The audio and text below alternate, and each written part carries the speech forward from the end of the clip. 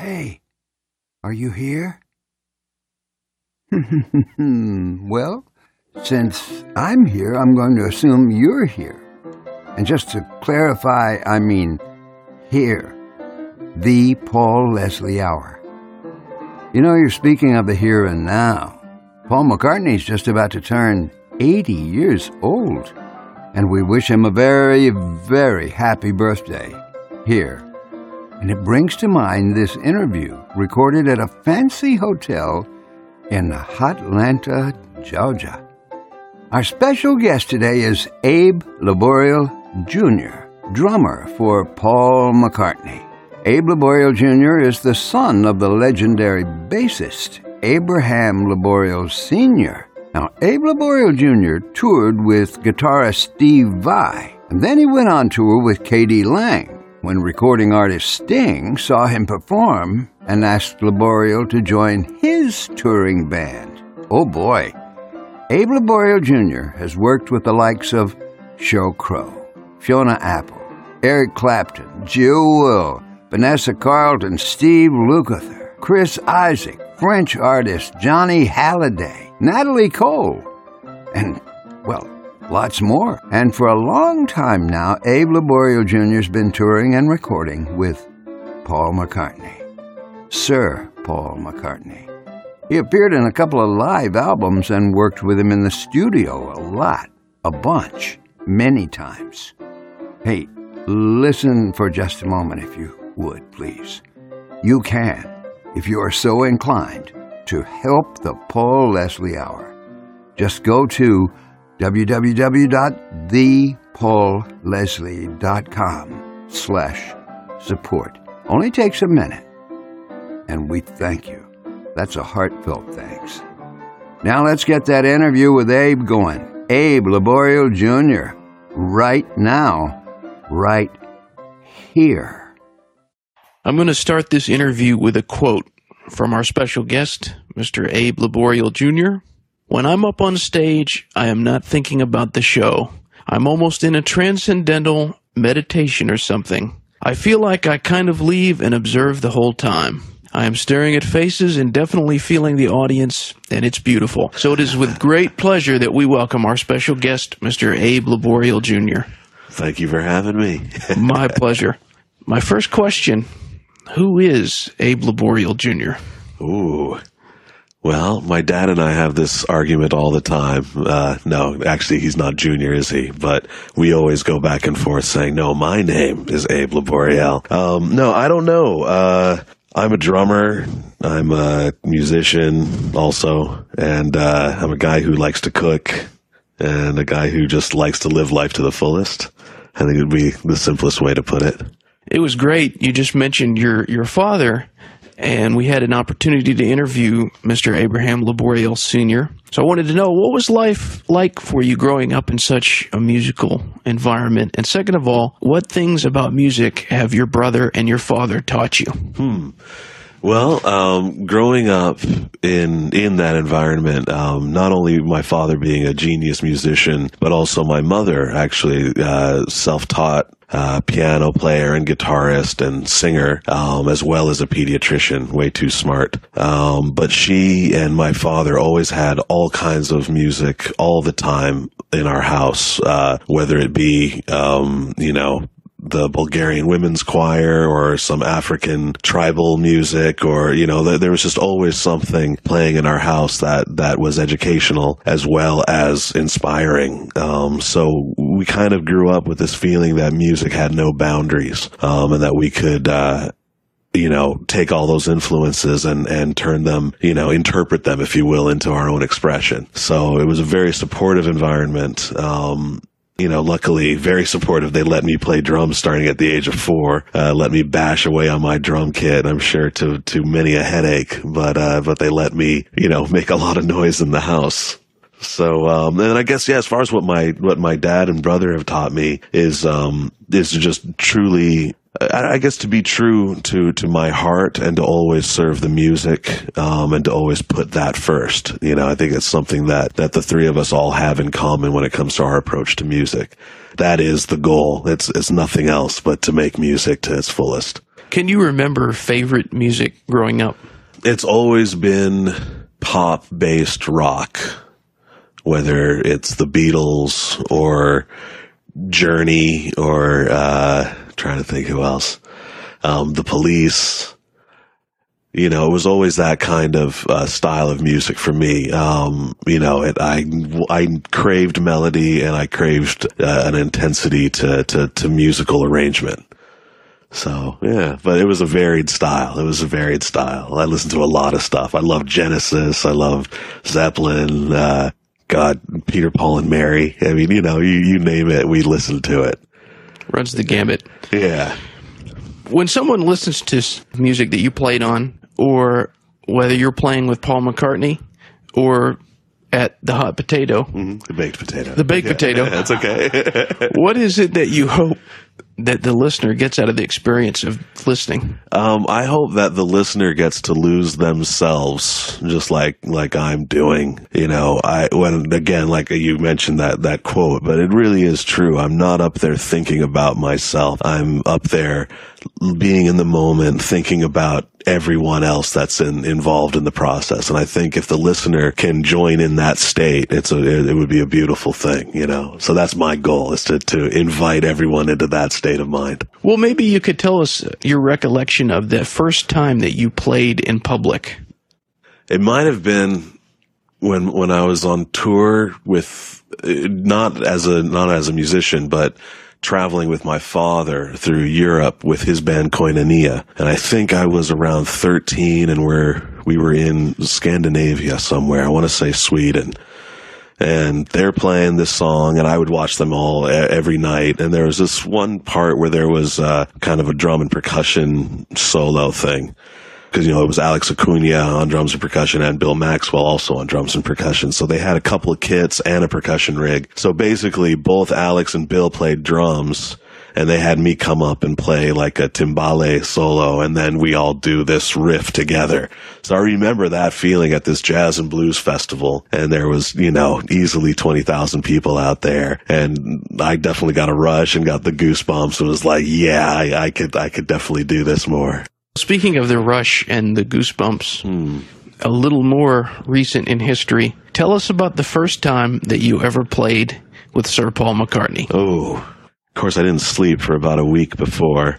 It was the first time I was going to meet him to record, actually, a record. It was for Driving Rain, the starting of those sessions. And I can remember the anticipation and the nervous energy, which I never get nervous, but there is definitely nervous energy for that, because, you know, he means so much to not only me, but to everyone. So within 5 minutes of shaking his hand and disarming all of that, which only he can do, we were recording a song. I'm trying to remember which song it was. But yeah, it was beautiful. I forget what it was, but he was playing his Hofner and singing, and we were all in the room together, myself, Rusty, and Gabe Dixon, and, you know, we're recording his, you know, one of the first songs for the record. And I'll never forget that intensity, and again, his kindness and his willingness to have our ideas and our input, and it just instantly felt natural. Our special guest is drummer Abe Laboriel Jr. A lot of you know him as the drummer in Sir Paul McCartney's band. There are some great drummers out there. Anton Fig, Richie Hayward from Little Feat. So I wanted to know, what are some of your favorite drummers and why? And also tell us about some of the people that mentored you. Oh, wow. I mean, one of my favorites, which happens to be someone who mentored me, is Jeff Porcaro, drummer for Toto and countless sessions. He was like a second father to me. You know, he and my father played a lot together on records. I grew up hanging out with him and going to sessions, and you know, he really took me under his wing and showed me so much about not only playing the drums but also about living life.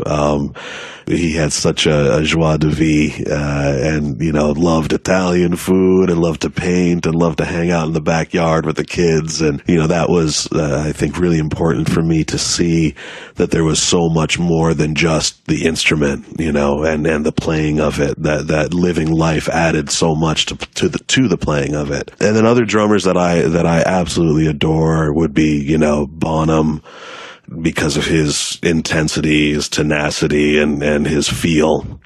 And his big sound. It's definitely why I play big drums like I do, Stuart Copeland is another one, for me, who just his intricacies and ability to play a song and flip the beat around and have it still groove the way he does, like only he can. Terry Bozzio is another one from Missing Persons and Zappa fame, who, is just one of my, inspirations, I think, And what is your impression of Mr. Ringo Starr? Oh, love him. He has an ability. First of all, he has a swing. He has a groove that is unmatched. And then he has an ability to play a song. And I think one of the biggest things that he is able to do is to play a song and know when not to have to like bash out the groove all the time. Like his drum parts are very intricate and really, I think, embrace the lyrics and the playfulness, if you will, of the songs, of the material. I think he's great. And he's a funny guy, too. Oh, yeah? Yeah. Tell all the listeners out there about Chocolate Genius. Oh, yeah. Well, Chocolate Genius Incorporated is a collection of friends, all under the leadership of Mark Anthony Thompson, who is a dear friend of mine and a collaborator and someone with whom I've written a lot of music, played a lot of music with. And it's an ongoing collective, which sadly lately I haven't been able to participate a lot in. But whenever possible, we play live, we put out a record and do what we can. But he is a genius singer-songwriter. He was a part of Bruce Springsteen's, what was that last band? Not the E Street, but the one with the Pete Seeger sessions. He was a part of that. I think one of the greatest poets of our time. I hope more people get to listen to his music. You've had the opportunity to work with some of the greatest artists of all times. Mm-hmm. Which one has the most meaning to you? Oh, God, that's an impossible question to answer. I mean, again, I have been so blessed, that I get to play with some of the greatest writers of our time. Paul McCartney, Sting, Eric Clapton.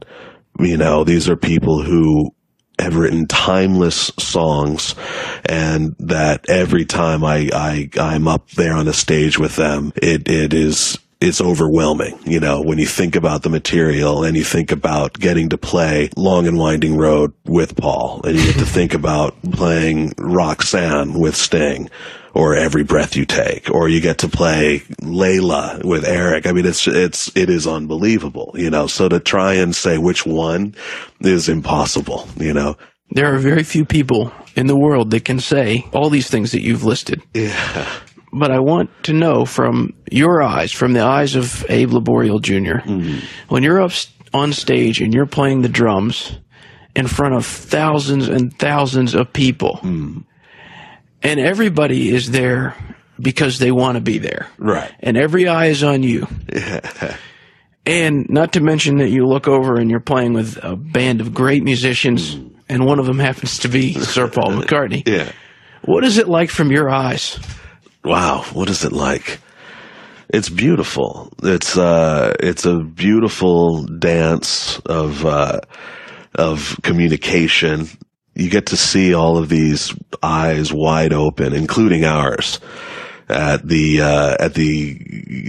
just how beautiful the experience and the interaction is. And it's a lot of fun, I gotta say. It's all of us are just laughing up there and smiling and having the best time, and we can tell that the audience is doing the same. It's a true communication of emotion, which is very unique. You really are living your dreams. Oh, yeah. So I have to ask, are there any dreams that you have yet to live out, and are you trying to make them happen? Yeah. One of the things that I've been working on in my free time, which isn't a lot. But I write my own music. I play guitar. I've been working on a lot of songs that eventually I do want to put out a record of my own music, singing and playing guitar on it. That is one of the actually probably more closer goals than I've had in a long time, is to do something like that. With music and with Paul McCartney, you've had the chance to go all over the world and play music, because, music is the international language. Is there one place in the world, or maybe a couple, that stand out that is your absolute favorite? Wow. We've had some amazing experiences where we've played in places that a lot of people don't go or don't go to often. I think one of the ones being when we got to play Moscow and we played the Red Square was, first of all, we got to play the Red Square, which is really unbelievable, but also just being there and, with the barrier of the language, all of that disappears and everyone's singing along every lyric to every song and loving every moment. And again, I think the intensity of that adoration, especially from a place where they're starved for that kind of entertainment, was unbeatable. Another place that was like that was going to Tel Aviv. A lot of people don't go there, for whatever fears. And for us to get to go there and play a show there, we were just there to play for the people, and it was beautiful. Simple question. There's not always an easy answer to it. What is it you like about music? It's the communication. It's the interaction, the fact that it's something outside of myself that I get to tap into and get to communicate with. Our special guest is Abe Laboriel Jr. Tell us something about yourself that people would be surprised to know. Wow, that I'm a really nice guy. No, I don't know. Wow, that I'm not as scary as I look, or that my face isn't made out of plastic. Maybe. Certainly, you've gotten close to your bandmates, Mm-hmm. Rusty Anderson, Brian Ray, Wix Wickens, and of course Sir Paul. What do these people mean to you? Oh, it's family. We've been together for going on 9 years now, is it? Yeah, we're in our 9th year, I guess you could say. And it is amazing what a band of brothers it is. We're all truly friends. There's a lot of laughter, there's a lot of inside joking, there's a lot of just hanging out, and we all look forward to every opportunity to get to do that. And then we get to make music on top of that. So it's a beautiful thing. They all individually mean so much to me. What song that you perform means the most to you? And secondly, of all songs from any artist, could you pick a favorite? Ooh. Ouch. What song do I love? You know what? With Paul, I think the song I love the most to play with him is Maybe I'm Amazed. Because that is like the ultimate love song. And to get to play it with the intensity that we get to play live, I think it's beautiful. So that's probably my favorite one to play with him. Oh, I don't know that there's an answer to the other one. It is a hard question, though, because I do treat each song with the ultimate respect that it deserves, So whether we're playing Dance Tonight or Let 'Em In or whatever, we're playing it to the fullest expression that we can. Just speaking in terms of longevity, it doesn't seem like Paul McCartney is slowing down at all. I mean, still, the last album was great. Yeah. You got a chance to play on that, and then here you guys are again on tour. Do you see any end in sight? No.